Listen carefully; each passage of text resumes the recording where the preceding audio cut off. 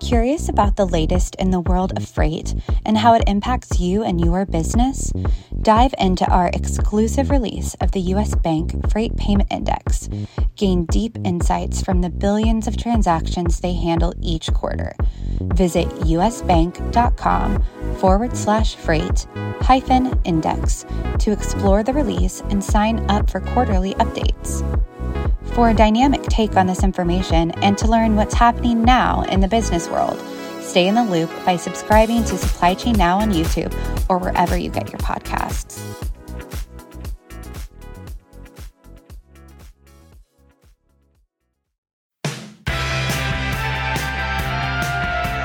Welcome to Supply Chain Now, the voice of global supply chain. Supply Chain Now focuses on the best in the business for our worldwide audience, the people, the technologies, the best practices, and today's critical issues, the challenges and opportunities. Stay tuned to hear from those making global business happen right here on Supply Chain Now. Hey, good morning, good afternoon, good evening, wherever you are. Scott Luton and Greg White with you here on Supply Chain Now. Welcome to today's live stream. Gregory, how you doing? I'm doing very well, Scott. I am very pleased to be here, and I hope that you are also doing well and that everyone in the audience is also doing well. Well. What a grand, warm welcoming from Greg White here today. I tried robotic. I could not do it. Sorry. Well, great to have you. This is one of our favorite shows each month, going on probably, 3 years now. On today's show, Greg, as you know, we are continuing our popular series, Supply Chain Today and Tomorrow, with Mike Griswold with Gartner. And today, Greg, we get to share a few developments across global supply chain and get Mike to weigh in with his take. Should be a pretty fun show, right? I love that. I mean, he is talking, we talk to a lot of the leaders in supply chain, but Mike gets paid to do it. So he does it a lot. So, yeah, I'm always looking forward to his perspective on these things. I am too. So before we get started, as our audience has come to expect, Mike's going to be joining us in just a second, but I do want to share a couple of resources with everybody out there. Everybody's fighting a good fight to advance their careers, to solve problems, to break through, to drive organizational performance, right, Greg? And yes, Scott, that's exactly what they're doing. That's right. Every day. Hey, so check out With That Said. This is our weekly newsletter that we send out via LinkedIn and to your email inbox for that matter. And this past weekend, Greg, we focused on the deal that could not be refused, the deal between UPS and Teamsters. We got a couple of perspectives from across industry. Greg, I'm not sure if you've weighed in yet, and if you can do so in, a minute or less, what would be your take on the UPS and Teamsters deal? Well, Scott, I'd love to say I hate to say I told you so, but I don't. Hate to say I told you so. I told you so. Well, the most important thing about this news, Scott, is not that jobs were saved or that catastrophic supply chain disruption was averted. It is that we were right, that the Teamsters caved like a cheap suit. And Ryan, it's not Ryan O'Neill, whatever his name is, Sean O'Neill, is, as usual, full of bluster and an empty suit. So, folks, for always keeping it real perspective and POV like that, check out With That Said and dive in. And then, folks, make sure you let us know your take on the deal. You can put that in the comments of the newsletter. We'd welcome that. Speaking of freight, Greg, tomorrow we have got an outstanding live stream backed by popular demand. Bobby Holland with U.S. Bank. We've got Heather Schilt with Fortive. And we're going to dive into the Q2 Freight Payment Index that's always put out reliably and on time by our friends at U.S. Bank. Your favorite part about this? And yeah, all of that. On time, in full. What's your favorite part about these quarterly conversations, Greg? Trying to get Bobby to say something funny. No, my favorite part of it is, using it, right, to try and identify the trends that we're seeing, because so often they're unpredictable. And the shift in the marketplace has been dramatic. And then what to do with that knowledge, that figuring out of what to do with that knowledge. Every time we have a practitioner on who shares what they do with the freight payment index, it's fascinating to watch their take on it and how that impacts their business or their decision making. Is, it's critical for all of our viewers and listeners. Yep. So they know what to do with it. So subscribe to that thing. That's right. Check that out. We've dropped links to both of those resources in the chat, one click away from leaning into that. And hey, the U.S. Bank Freight Payment Index, it is free to get those insights, and it's worth a read. And one other thing Greg's saying that I want to spike the football on is the way we structure that show, Greg, as you know, we bring Bobby and millions and millions of data points that they decide, and we marry that perspective with an executive practitioner with boots on the ground out in the domestic freight market. So it's really an interesting conversation between the data side and the practitioner side. So y'all join us for that live conversation tomorrow. Okay, Greg, we have got John Peterson back in the house, Anthony from Nigeria via LinkedIn in the house. Welcome, everybody. We want to hear you throughout the conversation because we got a special conversation teed up today. So, Greg, with no further ado, I'm going to welcome in our dear friend, Mike Griswold, Vice President Analyst with Gartner. Hey, Mike, how you doing today? Hey, I'm doing well, I guess, if I follow up Greg. Yeah, it's interesting, Greg. If I don't know that I'd be poking the Teamsters. I mean, we still haven't found Jimmy Hoffa. Yeah. And so if you disappear, we'll know where to look. Yeah, no kidding. To look at, and you might want someone to start your car for you for the next few days. Yeah. Well, I always keep mine in the garage. I never park on the street. So okay, there you go. I got people. So good for you.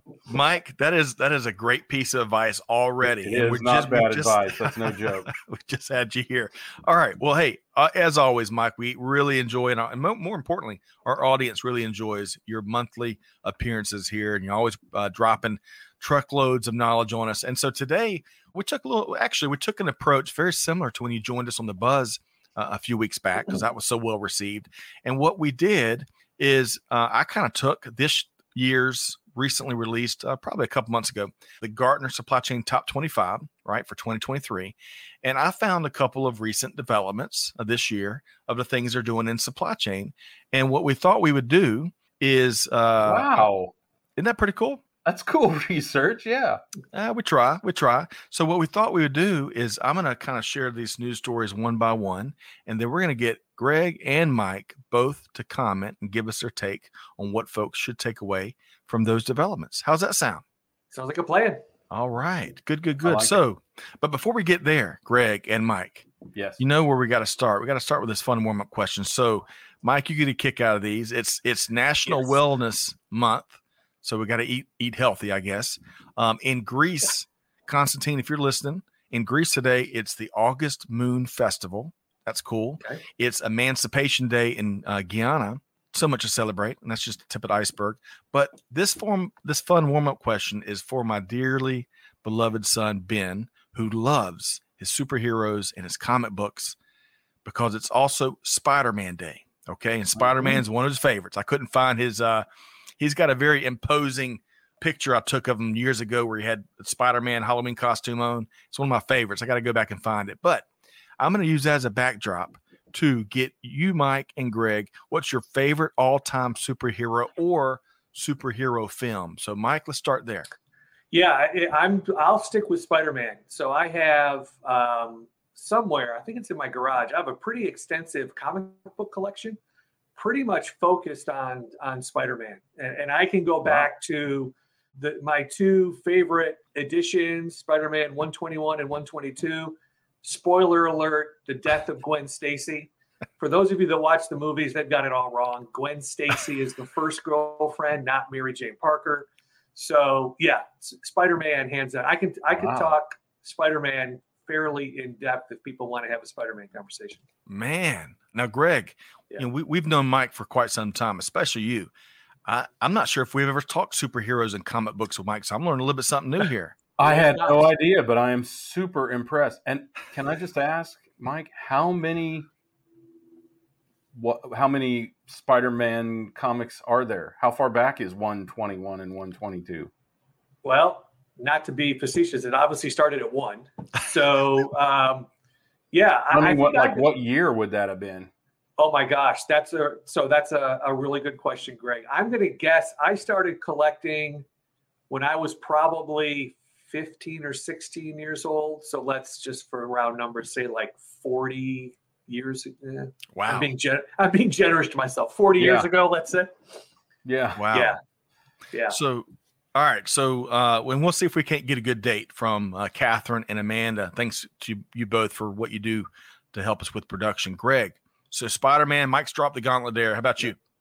I don't know anything about comics, but I would have to say unquestionably my favorite superhero, if that's what you want to call him, is Iron Man, because he's a billionaire tech guy, super cool, smart aleck. And the opening scene of his movie, he's drinking Jack Daniels out of a glass in a Humvee in Afghanistan or something like that. So yes. Oh, good. Iron Man. Stark. Yes. Iron Man, Greg White, interchangeable perhaps. We'll see. All right, and just to add on, I'm a big Superman fan. Me and Ben regularly argue about Superman versus Batman. He's a big Batman fan. So doesn't Superman go way back? Like yes, the early 20th century? Or something like that. Yeah. All right, so we're getting some research in here. Looks like Spider-Man debuted, if I'm reading this right, in August 1962, and Superman looks like debuted in 1938, if I've got that right. So a few factoids there for any of our fellow superhero fans out there in our listening audience. How many issues are in a year? Does it vary? I mean, are they? I don't know. I know nothing about comic books and just a little bit about superheroes. So whatever Ben trains me, because as my mom, Leah Luton, is back with us, whatever Ben loves, I love, she says, because he knows them best. And he does. He is my paid consultant for all things comic books and superheroes. All right. So moving right along. And Richard, hey, great to have you here today via LinkedIn. We may work in the Yellow Freight situation later in today's show. That's not one of the stories we were going to lead with, but we'll see if we can't get some comments there as it continues to unfold. 30,000 folks losing their jobs as they've shut down operations and are close to declaring bankruptcy. So terrible situation there, but great to have you here with us, Richard. Okay. So Greg and Mike, the first story I want to start with today as we get into the supply chain news going on with folks in the Gartner supply chain top 25 for 2023. Schneider Electric, by the way, came in number 1, Mike and Greg, for 2023. So I want to talk about what Schneider Electric is doing when it comes to supporting its suppliers. Now, this was reported by Chief Executive. So to level set a little bit, Schneider Electric is a French company that makes industrial electrical equipment. It has 128,000 employees, 200 sites globally, and some 20,000 suppliers.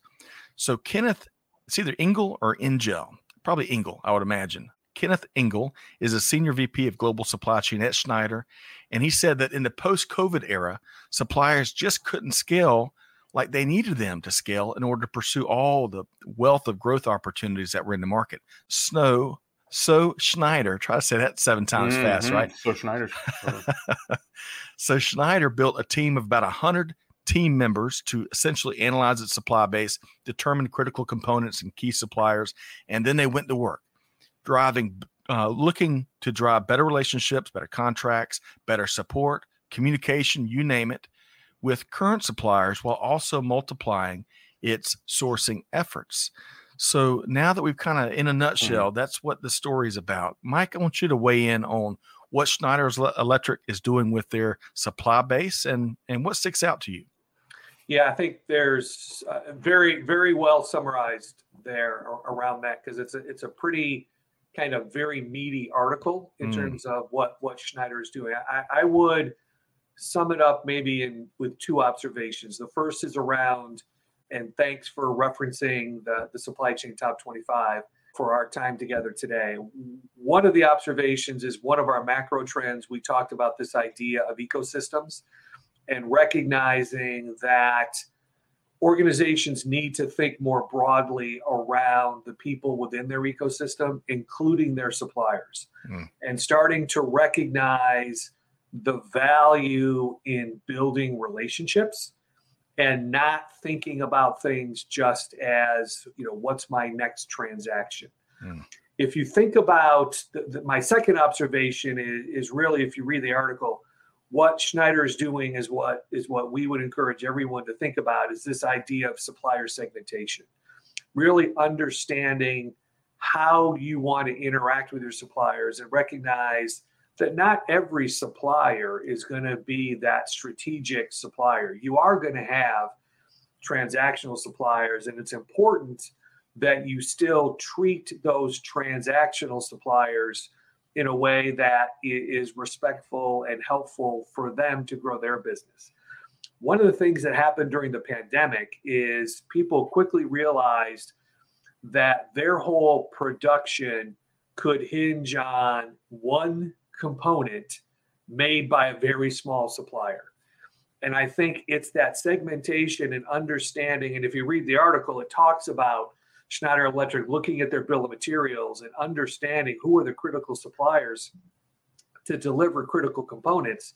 Mm-hmm. It's those types of exercises that I think companies need to go through to really understand their supply base. And what we're seeing in leading companies is it's more than just spend. It's around importance to our bill of materials. And what we're finding is, if you were looking at it maybe just from a spend perspective, you could classify a supplier as someone that maybe is transactional. But if you look at the importance of the component, they actually need to become, even though you may not spend a lot with them, they need to become a strategic partner. So this idea of partnership in the true sense of the word, if you read farther down the note, Schneider is like, hey, if our suppliers are willing to commit, we're willing to commit and invest in them. It's those types of relationships that I think are really important, and why Schneider continues to have the success that they have. Well said, Mike. Greg, I'm looking forward to your perspective on this opening story here.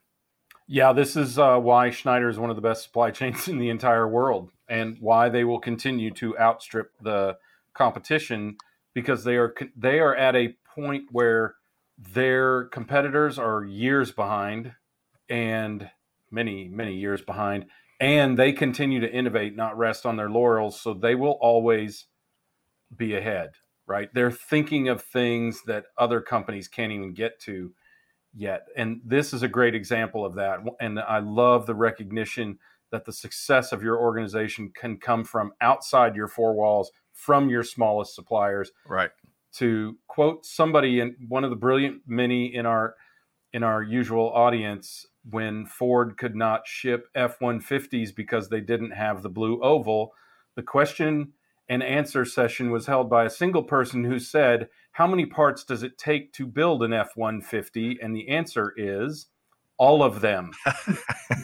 So Schneider, recognizing that and recognizing that both they need to support and enable and communicate more effectively with their suppliers, and this is code words for find new suppliers. Multiplying its sourcing efforts means probably right finding new suppliers as alternative sources for these difficult to source or in unreliably produced items, which means finding new sources or becoming their own source, creating those components or parts for themselves. Yes, which is not uncommon and is genius.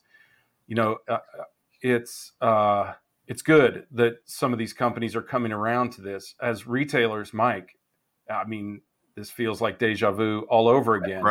Right. But this is news to industrial and to manufacturing companies, because, again, the world has changed. There is no place to hide. You can't blame it on your end distributor, retailer, or even customer. And these manufacturing companies have had to modernize and increase the effectiveness of their supply chain, lest they also suffer the brand damage that retailers have traditionally borne the brunt of when products run out of stock, right? So it's good that they're coming around to this. Again, I will encourage companies that want to be like Schneider, not to just look at Schneider, but also to look into retail, where these kind of practices have been in play for literally decades. Yes. Yeah, I think, we're going to talk about McDonald's and we're going to talk about Colgate, and there's going to be certainly two kind of technology themes in both of those. If you read this article about Schneider, there's little to no mention of technology. This is around people, this is around a mindset, and this is around process. Yes. So to Greg's point, which was a really good one, right? Oftentimes, kind of regardless of industry, we want to jump to some type of technology to help us do this. And yes, underneath all that Schneider is doing, there is some technological underpinnings. But if you get at the heart of that article, it's about the mindset of their supply chain leaders. It's about this idea that we have to have partnerships, that we have to have mutually beneficial relationships, that we're going to invest in people that are investing themselves. None of that has anything to do with technology. Yep. Yeah. I want to add two comments there and echo, Greg, you said it's like deja vu. These aren't new groundbreaking ideas. When I was in manufacturing, Honda would send reps in to help us try to figure out issues in our operation.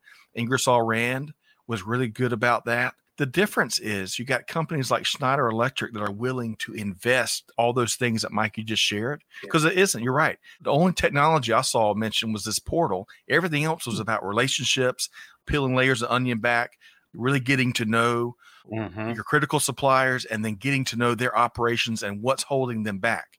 The difference, as Greg mentioned, is you got companies willing to make that investment, and you got other companies that treat a lot of their relationships with their suppliers highly transactional. And those are the companies, as Greg suggested, and Mike, you're implying too, that won't hit the top of the Gartner top 25 rankings, and more importantly, won't have the success that clearly Schneider Electric is reaching. So, all right, Mike, Greg, man, y'all keep bringing it. Man, truckload of good stuff. Thank you. Thank you very much. This is an enlightening conversation already. And folks, hey, we want to hear from you. Let us know as you read through these stories or as you hear Greg and Mike's take on this stuff. Let us know what you're thinking. We'd love to hear your perspective and expertise as well. Okay, is everybody ready to get hungry? Look at these delicious French fries here. See, I can't even talk when I see these French fries. So moving right along to the maker of the most delicious French fries in the known universe, McDonald's, which is number 20 in the Gartner top 25 supply chain. Our incredibly knowledgeable audience may know that France passed legislation that went into law in January of this year that prohibited fast food chains, amongst other things, from using throwaway boxes or single-use plasticware. According to our friends at Chain Store Age, McDonald's has partnered with a company known as Checkpoint to implement a project in more than 1,200 McDonald's restaurants in France thus far. Its aim is pretty simple: to help McDonald's reduce waste by leveraging RFID to provide real-time visibility of its reusable tableware and container stock, optimize replenishment, reduce shrink, because a lot of folks, I don't know, y'all may have done this too. My kids throw away more of our silverware in our trash can than anyone on this planet. Well, so this RFID will help eliminate that shrink by customers putting in reusable stuff into the trash bin, so on and so forth. So not talking about the French fries. And as I mentioned, Greg and Mike in the pre-show, this is very intuitive. This is very intuitive at, McDonald's working with the new wrinkles in the ecosystem there in France. But give me your take. Why is this important, and what's cool about this to you, Mike? Well, I think with a lot of the efforts that are happening around sustainability, I think North American companies in particular need to keep an eye on what's happening in Europe. That those tend to be early indicators, whether it's legislation like France has passed, whether it's things around different plastics and all kinds of things like that. Europe is, I don't know if necessarily ahead. I'll say Europe tends to do these things first. So we in North America, I think, do need to keep an eye on some of those things and ask ourselves the question: if something like this were to make its way across the pond to here, how would we as supply chains start to deal with that? When I read this article, I was thinking, and I know several months ago we did an episode together around movies, but I was thinking of World War Z and the fact that Israel had put together this group of people whose only mission was to think outside the box on all different types of things that could happen. And they said, well, what if there was a zombie apocalypse? Maybe we need a wall around our cities. So if you watch the movie, they actually had a wall around the city. So not that I'm asking us to think about the zombie apocalypse, but and for anyone out there, I'm not equating, banning single-use things with the zombie apocalypse. Please don't say that. All I'm saying is we need to have the ability to think differently around some of these things that we may be faced with. I've always felt, particularly in retail, RFID was one of those things early in its life cycle where it was a problem running around trying to find a solution. We really struggled to identify use cases. To me, this is a perfect match of a use case and a technology. I think they if you read through the article, they've made significant technological advances in RFID, so things can now be washed. They obviously, if it's a reusable French fry holder, it needs to be cleaned, usually at a high temperature. There's going to be some liquid involved, I would think, because I don't know that we're going to use radiation to clean these things. So I just think this is a great example of someone saying, hey, we've got this ability to track stuff with RFID. We've now got this legislation. Let's marry these two ideas. McDonald's does a great job of doing things. I mean, we think of McDonald's as kind of a centralized entity, but in fact, they're like 20,000 independent owner operators run kind of at a geographical level, and they're really good at taking these things, say in France, and figuring out how can we scale this to other geographies. So to me, fascinating article, and I think a great marrying of technology with the use case. Well said, Mike. And Greg, and who knows, hey, we might be around the corner where we're cleaning stuff with radiation instead of water, given supply and demand. But Greg, your takeaway from this article here? Yeah, well, I've seen it firsthand because they're doing the same thing in Switzerland. And I think it's really fascinating what you can use paper for, which can be recycled and reused relatively easily, rather than plastic.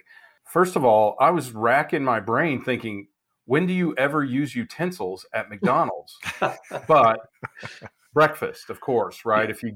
If you get the hot cakes and sausage or whatever else they serve on a plate, I suppose you do that. And also, the use of utensils is far more ubiquitous in Europe than it is in the States. They don't eat with their hands like we do. I have seen some German cats disassemble barbecued ribs with a fork and knife like you would not believe, and they didn't even get their fingers dirty. Wow. So, I mean, it's a real thing. And I think, if we can use anything but plastics, please, anything but plastics. I follow the Great Ocean Cleanup, this enormous bunch of ocean-going and river-going vehicles that are trying to capture all of the plastics. Now, admittedly, something like 90% of the plastics are just dumped in the ocean by the waste companies of third world countries. But this eliminates that for some of the most vast populations and most dense populations of the world. And I think it's a great thing. And finally, yes, Mike, RFID is both ubiquitous enough and now cost effective enough because it's past its peak, right, of R&D. You can it's basically like a postage stamp you can put on embed or put on just about anything. I have not seen the result of the non-reusable containers I have for like plates and forks and knives and spoons. And it's really interesting. And you're right. A ton of it just goes right in the garbage. So I don't know how you scan it or dig it out. I can't even begin to imagine how you would do that. But robots come out with laser eyes and they threaten those folks that threw them away. But continuing a little joke here, Greg and Mike. Greg, that's a great comment about RFID and kind of where that technology is. Hopefully, what's right around the corner, I say hopefully with the tongue firmly planted in my cheek, we'll put RFIDs on burgers and fries so robots will keep me on a diet And once it detects a burger being brought, the robot butt comes in and prevents me from breaking my diet. We'll see. Technology is interesting. So McDonald's is helping you. Yes. So as it turns out, I had to grab a burger really fast yesterday, and the McDonald's hamburger, which was formerly 1.6 ounces of meat, is now yet smaller than that, inclusive of the bun. I mean, it was so noticeably smaller that I could see it instantaneously. I have no question. I haven't looked up how much smaller, but I imagine it's probably a few tenths of an ounce or something like that smaller. That's a shame. And Mike, I'm not sure. I'm just kind of kidding. We don't eat too much fast food here. But one of my favorite things, Greg, since you brought it up, is these sliders from Arby's, right? They used to be, it's the best thing. And the bun was really good, and cheese and meat and stuff. And I got my son Ben hooked on these things. And to your point, Greg, I popped in for the first time probably in 3 months to get a few. Me and Ben did. And they changed the recipe and changed the formula and gotten them smaller and used some different ingredients. So, hey, whatever helps you through these inflationary times, I guess. All right. So, Greg and Mike, we're moving right along. This is going to be this last story, and we're going to work our way through one more story, and then we're going to get, y'all got to stick around. We're going to get a eureka moment from Mike from some of the conversations between the conversations. So that is always golden stuff from Mike Griswold. So this next story, though, is pretty cool because, supply chain analytics is growing by the hour, by the day, you name it. So Consumer Goods Technology here reports on efforts over at Colgate-Palmolive to advance into a new golden age of supply chain analytics.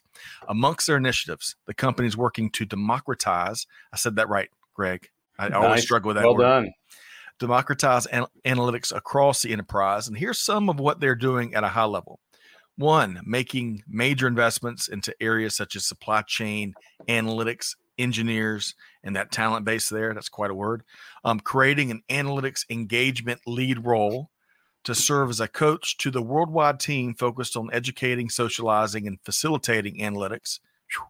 Create a virtual team of handpicked, the best handpicked data analysts, 40 of them. Can you imagine what you can do with 40 incredibly high-performing data analysts to spend 20% of their time to support this analytics movement? And there's more, upskilling and training their entire team from the chief supply chain officer all the way to the front line, everywhere in between, on supply chain analytics, not just where we've been, but where we want to go. And one final thing, what's next, you might ask? Well, the company is making investments into better, quote, decision intelligence, end quote. So, Greg, I'm going to start with you this time. When you hear about these things that Colgate-Palmolive is doing, especially in changing the game with supply chain analytics, what stands out to you? So I didn't get to this article, but I do hope, and Mike, you can probably tell me, that decision intelligence means not just intelligence from which humans make decision, but intelligence which informs technology to make those decisions that can, and in many cases should, be made by technology. Scott,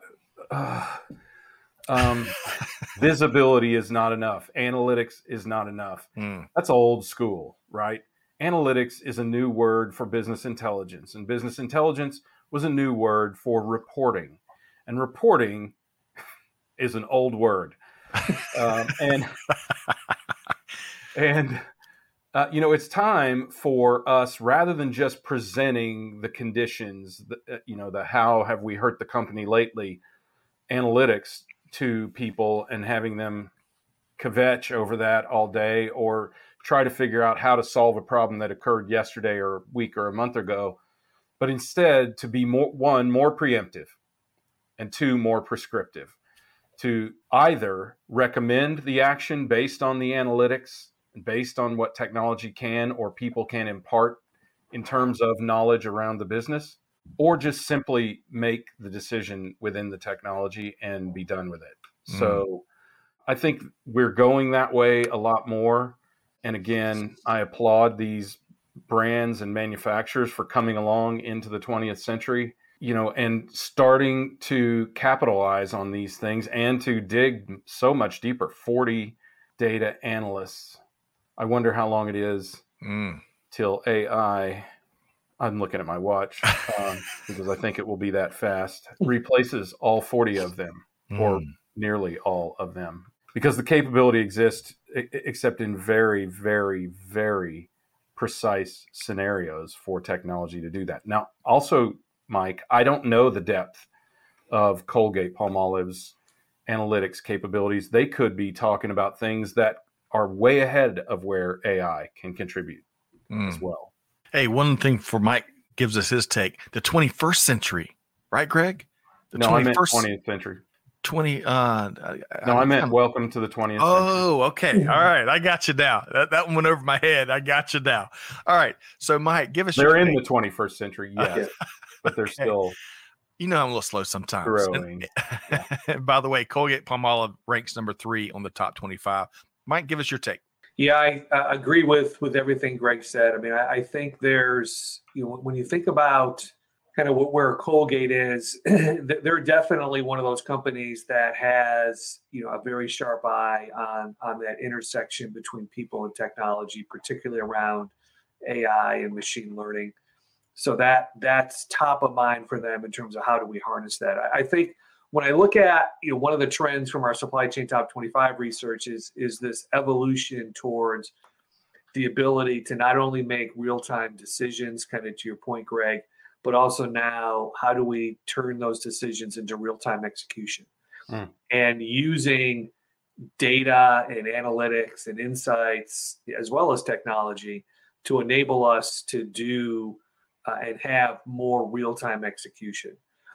I think the second element in the story that really caught my attention is just how far down they're pushing this analytics capability down into the organization. If you think about early in the journey around business intelligence, it seemed to be kind of held with a few people that were perceived to be really smart. Doesn't mean they weren't smart, but that was kind of the general perception, right? There's a handful of people that know how to do this. If you have a question, come to us. We'll put you in the queue and we'll answer it when we can get to it, right?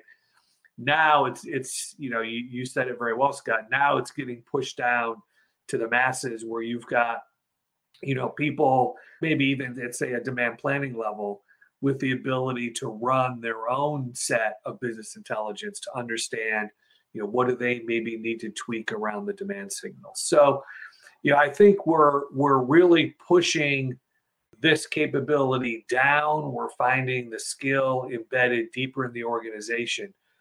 But to me, and where I think people are still going to need to play a key role is, what's the question that you want answered? Or what are the questions that you want answered? What are you trying to understand that you're going to apply, whether it's AI or machine learning or these 40 data scientists, right? What are you trying to understand about your business? What are you trying to respond to? Are you trying to create more resiliency? Mm-hmm. Those types of things we as people still need to provide guidance around. I don't know that we'll ever get to a point where people are going to be out of the loop in terms of asking the questions. We may be out of the loop in terms of answering the question, but I think we still, it's still fundamentally, and I think one of the things that's put Colgate at the top of the list, to your earlier observation, Greg, is they're always asking kind of that next question. Yeah. Right. They're pushing the envelope on what should we know? What can we know? And now what you read in the article is, how do we use all this technology to help us answer that? I think we'll always have the situation where either because the data doesn't inform enough, we'll need human discernment to do that, or because, as you said, the question has never been asked before, right? We still need to determine what the answer ought to be under certain conditions. But yeah, you're right. More and more, as we use humans to inform AI, then, I think the benefit of AI is once we've informed it and it's making the right decision per a human's, input, it will never forget it will never make the decision emotionally. It will make it based on, the influencing factors and the conditions surrounding. So that's the real benefit of it. And I think we have to recognize too that AI is not our overlord yet. Right. It is a child that still needs to be taught, as you're talking about, Mike, by humans to have enough knowledge to be able to make those decisions. But it does learn 24 hours a day, 7 days a week. So it learns even faster than your kids. Now think about that.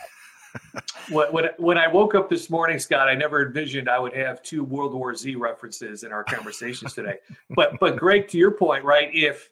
AI would never have told us to build a wall around our cities to protect us from the zombie apocalypse, right? It took people in a room kind of just coming up with different scenarios and how would we respond to them. So I think I agree with you completely. We're going to continue to have a role in this, if for nothing else, to continue to inform the tools around the validity of the decisions that they're making for us. Well, so you keep bringing those World War Z comparisons and thoughts. I love that theme. Maybe we should have a movie theme and figure out how each of these discussions, Mike, apply, or how a movie applies to these discussions. We will have that for sure. I want to 2 quick points.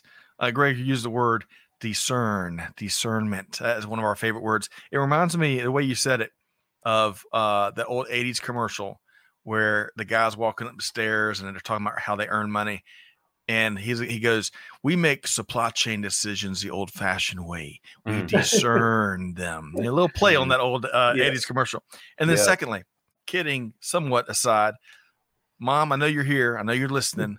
Did you hear Mike Griswold said something I said was smart? Did you hear that, Mom? So, hey, right now. Your mom needs to hear it. Your dad and your father-in-law. That's true. That is true. Hey, one last point about I'll vouch for you.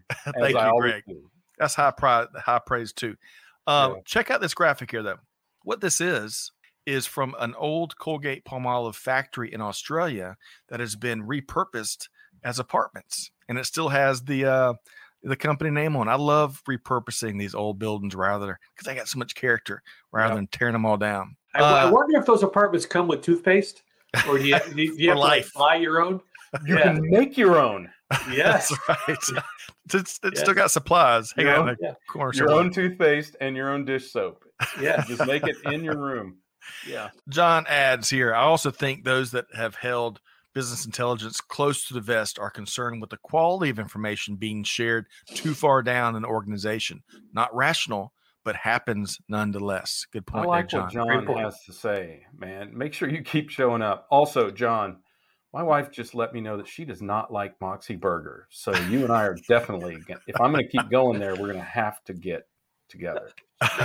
Awesome. Let's do that, John. And I agree with you, Greg. He brings it. He brings it each and every show. Okay. So I appreciate y'all's take, Greg and Michael. And those 3 stories are so much more. But man, to jam pack all that, and then this next question I want to ask you, all in an hour. That's what I want to do here. So, Mike, as Greg has mentioned, as we know for years now, you're out there. You're usually the smartest person in the room, perhaps, but you're out there meeting with the smartest business leaders and organizations and supply chain teams, business teams, really on that leading edge that are asking those questions like that World War Z. Hey, what if this happens? So I want to really dive into that for this as we start to wrap. What is one eureka moment that you gleaned from your conversations with business leaders over the last month or so, Mike? And this is going to be, counterintuitive, and it'll be interesting to see the reactions of this kind of over time. There's a piece of research that a person on my team is working on. It will culminate in a report, comes out in October, and we've started to talk to some executives around this to really start to gauge how receptive are people to thinking about this idea differently. That's the idea of turnover. So if we think about all the conversations that people are having now, it's turnover is bad. How do I keep people from leaving? Retention has to be the number one priority, blah, blah, blah. What our research is telling us is we may need to start thinking about this a little bit differently and actually embracing turnover.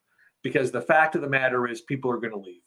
Despite your best efforts, people are going to leave, and it may even be your best people. So things like, how do we shift our orientation from all this focus on things like onboarding to now this idea of offboarding, right? That it maybe isn't bad if people want to leave the organization. How do we think about enhancing things like boomerangs? Gartner is a great example of a company that embraces boomerangs, assuming you didn't rob a bank on your way out, right? We are a super welcoming back organization because we know that people learn new experiences and they gain new skills in other places. So this idea of kind of embracing the fact that we're going to have turnover, how do you use that to your advantage in your organization? How do you use that to continue to cultivate? We talked with Schneider Electric about relationships. Just because someone leaves your organization doesn't mean that relationship needs to end. And I think, we at some point need to just accept that because of the pandemic, because of lots of other reasons, people are now feeling much more fluid in their careers. And us trying to hold people in our organization that are ultimately probably going to leave anyway, how do we start to embrace that? And that's going to be different. We are hearing it from executives. It's like, how do I flip this on its head? So, over the next couple of months, this note will come out in October. It's one of our big executive reports. And it'll be interesting to see how people, react to that. Greg, I'm looking forward to getting your take there on the central notion Mike is suggesting of embracing turnover. Your thoughts, Greg? I think that's a great revelation. I mean, we should just embrace it. Frankly, to some extent, enable it. Because you do get, if you have this boomerang culture where you welcome people back, you should allow them and encourage them to go get additional expertise and then come back to you, right? I mean, maybe we should, to some extent, encourage it. Look, I think about this, have thought about this a lot. My father gets 2 pensions, I just discovered. One from a company that no longer exists, Sears, Roebuck and Company, because he worked for Kmart, and one from Target. And that's because in, baby boomers and the silent generation, when they worked at a place for most of their career, or, and you made me think about this, Mike, or they stormed out in a huff or were thrown out on the keister. That's a term that my great grandmother used to use. So I was about to say that's as old as reporting, Greg. Keister. Yes, keister. Catherine will have to look that up. It's German for hind end. I'll just tell you that. And it wasn't as elegant or as enunciated as it is now. I mean, now people say, I don't want to leave. I feel like I have to leave, maybe because this is as far as I can go right now in this organization, or I'm not getting what I need from this organization right now, or I don't offer, I doubt anyone ever says this, but I don't offer enough to this organization right now, and I need to go get career experience elsewhere. If you are at a mature enough stage where you can say that, then you will be welcome back. And also, I think it shows a level of maturity even to the company you're leaving. So I think you do see a lot more of that friendly departure these days. And for good reason. And it is, by the way, well advised and strongly suggested to leave things that way, because you never know. Just think about all the people that were ghosting employers during the go-go days of employment run just after the pandemic, right? A lot of those people have side hustles. Their side hustles became their front hustles because people remember that. Well said. AI remembers it even better than people. That's right. AI misses nothing. All right. A lot of good stuff there, Greg and Mike. And Mike, you alluded in your response there to one of the next big things coming up at Gartner. What is that before we let you run? So there's actually, that executive report that I teed up, that will come out in October, but there's 2 events coming up for people. Greg certainly knows my appreciation for demand planning. So we launched this year 2 planning summits, end of October in London and in the end of November in Phoenix. This is a traditional Gartner event. So you get all the pomp and circumstance of a Gartner event, but it's much more specific. It is designed for people that do planning, people that run planning organizations, people that do planning as their day job. So I would encourage people to take a look at the Gartner website and, just consider attending those. We launched our first planning summit in the fall of 2019 in Denver. We expected 250. We got close to 600. Wow. And we were going to do more. Obviously, the pandemic hit. And that y'all got to plan better, Mike. Yeah. Yes. Yes. Kind of ironic that we had more capacity at our planning summit than we planned for. But now that, the dust had settled on in-person events, we're relaunching both of those summits. And it will be, if you've had fun at a Gartner event, then you will definitely, and your interests lie in planning. Those are two events that you won't want to miss. I agree. And Greg, I bet you echo that as well. It made me think of something that Mitch Holthus, the Chiefs announcer, said at the end of the Super Bowl. You can doubt the Chiefs. You can dislike the Chiefs. You can disrespect the Chiefs. But you're going to have to deal with the Chiefs. And at this summit, the disliked, the doubted, and the disrespected come together, right, to deal with one another in an environment where they are respected and liked and considered valuable. Love it. Because planning is a tough job, man. Yes. We had somebody on a show last week, can't remember who it was, and I wouldn't name him if I did. It clearly had nothing but disdain for planning and people in the planning department. And yet it is a very, very important and difficult and underappreciated job because it's sort of the platform, the foundation on which you have to start. That's right. So Greg, you just got to stop talking to merchants. That's what you have to do. The reason that I have so much empathy is I was both. I was both a planner and a merchant. And I used to actually be disrespectful to myself. I was so mean to me. So we got to love on our planners. I echo that completely, Greg. And they are the foundation as opposed to the sinking sand that we know we can't build a foundation or a house on. There's a hymn there somewhere. Anyway, Mike Griswold with Gartner. How can folks connect with you and your team? LinkedIn or send me an email, mike.griswold@gartner.com. Love to hear from folks. It's just that easy. Well, hey, it was I really enjoyed the last hour. Thank you so much, Mike Griswold, and of course, Greg, but Mike Griswold for joining us. We look forward to next month. Hard to believe it's already August. But we look forward to having you back in early September. So, folks, sounds great. On behalf of the entire team, let me thank Mike Griswold, Vice President Analyst with Gartner, and we look forward to seeing you next month. Hey, thanks. Me too. Take care, Thanks, Mike. All right. Take care. All right. So, man, we covered a lot of ground in an hour, just like we always do. I love this episode. First of all, I just love it. I mean, Mike gets to talk to so many people. I mean, he's got to be the only person in industry who talks to as many people in leadership roles shaping supply chain as we do, right? Yes. Probably more, probably well more. Well, that I just love getting that incredible expert perspective. Plus, he has the framework and foundation of being a practitioner first, so he gets it, right? So with all of that in mind, and you think through everything that he shared here today, both of y'all, but he shared, what was one of your favorite takeaways from what Mike Griswold shared here today? Yeah, the walls around Israel, and yet somehow the zombies still got in, which I don't understand. So I don't know if you've ever seen World War Z, but I haven't. Get in. Spoiler alert. So we're gonna have to talk about that in the green room. Mike, stick around.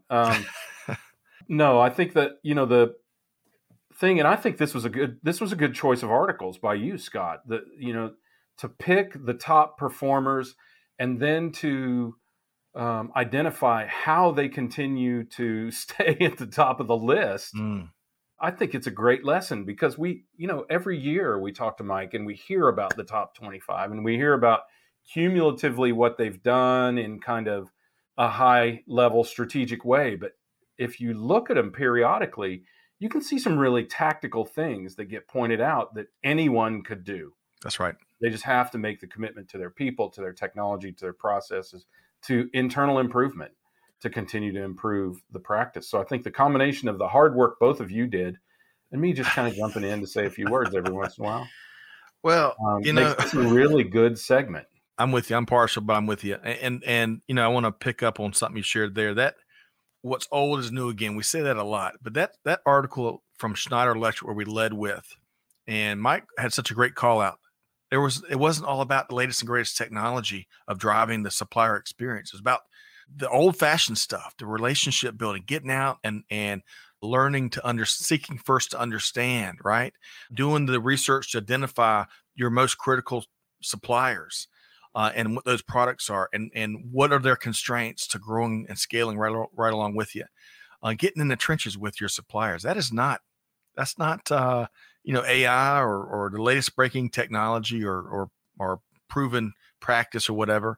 But it can still be a revelation for your business, and the movers and shakers that are finding the upper echelons of success are embracing those things that require hard work, an investment of time, resources, bandwidth, energy, but because they pay off. All right.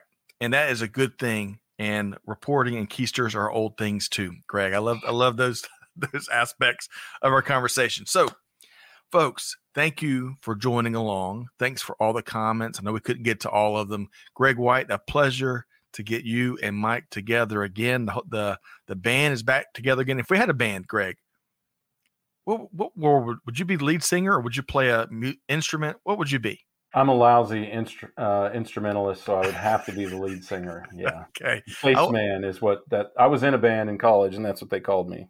Man, I wish I would pay to see that. Those are some good days. We're gonna have to get the band. You would have been together. the only one who did, actually. Who paid. Well, Greg, always a pleasure, and I'm with you. I love these monthly conversations we've been having for years now with Mike Griswold. Big thanks behind the scenes, Catherine and Amanda. Really appreciate all that y'all do to pull these shows together and make them happen.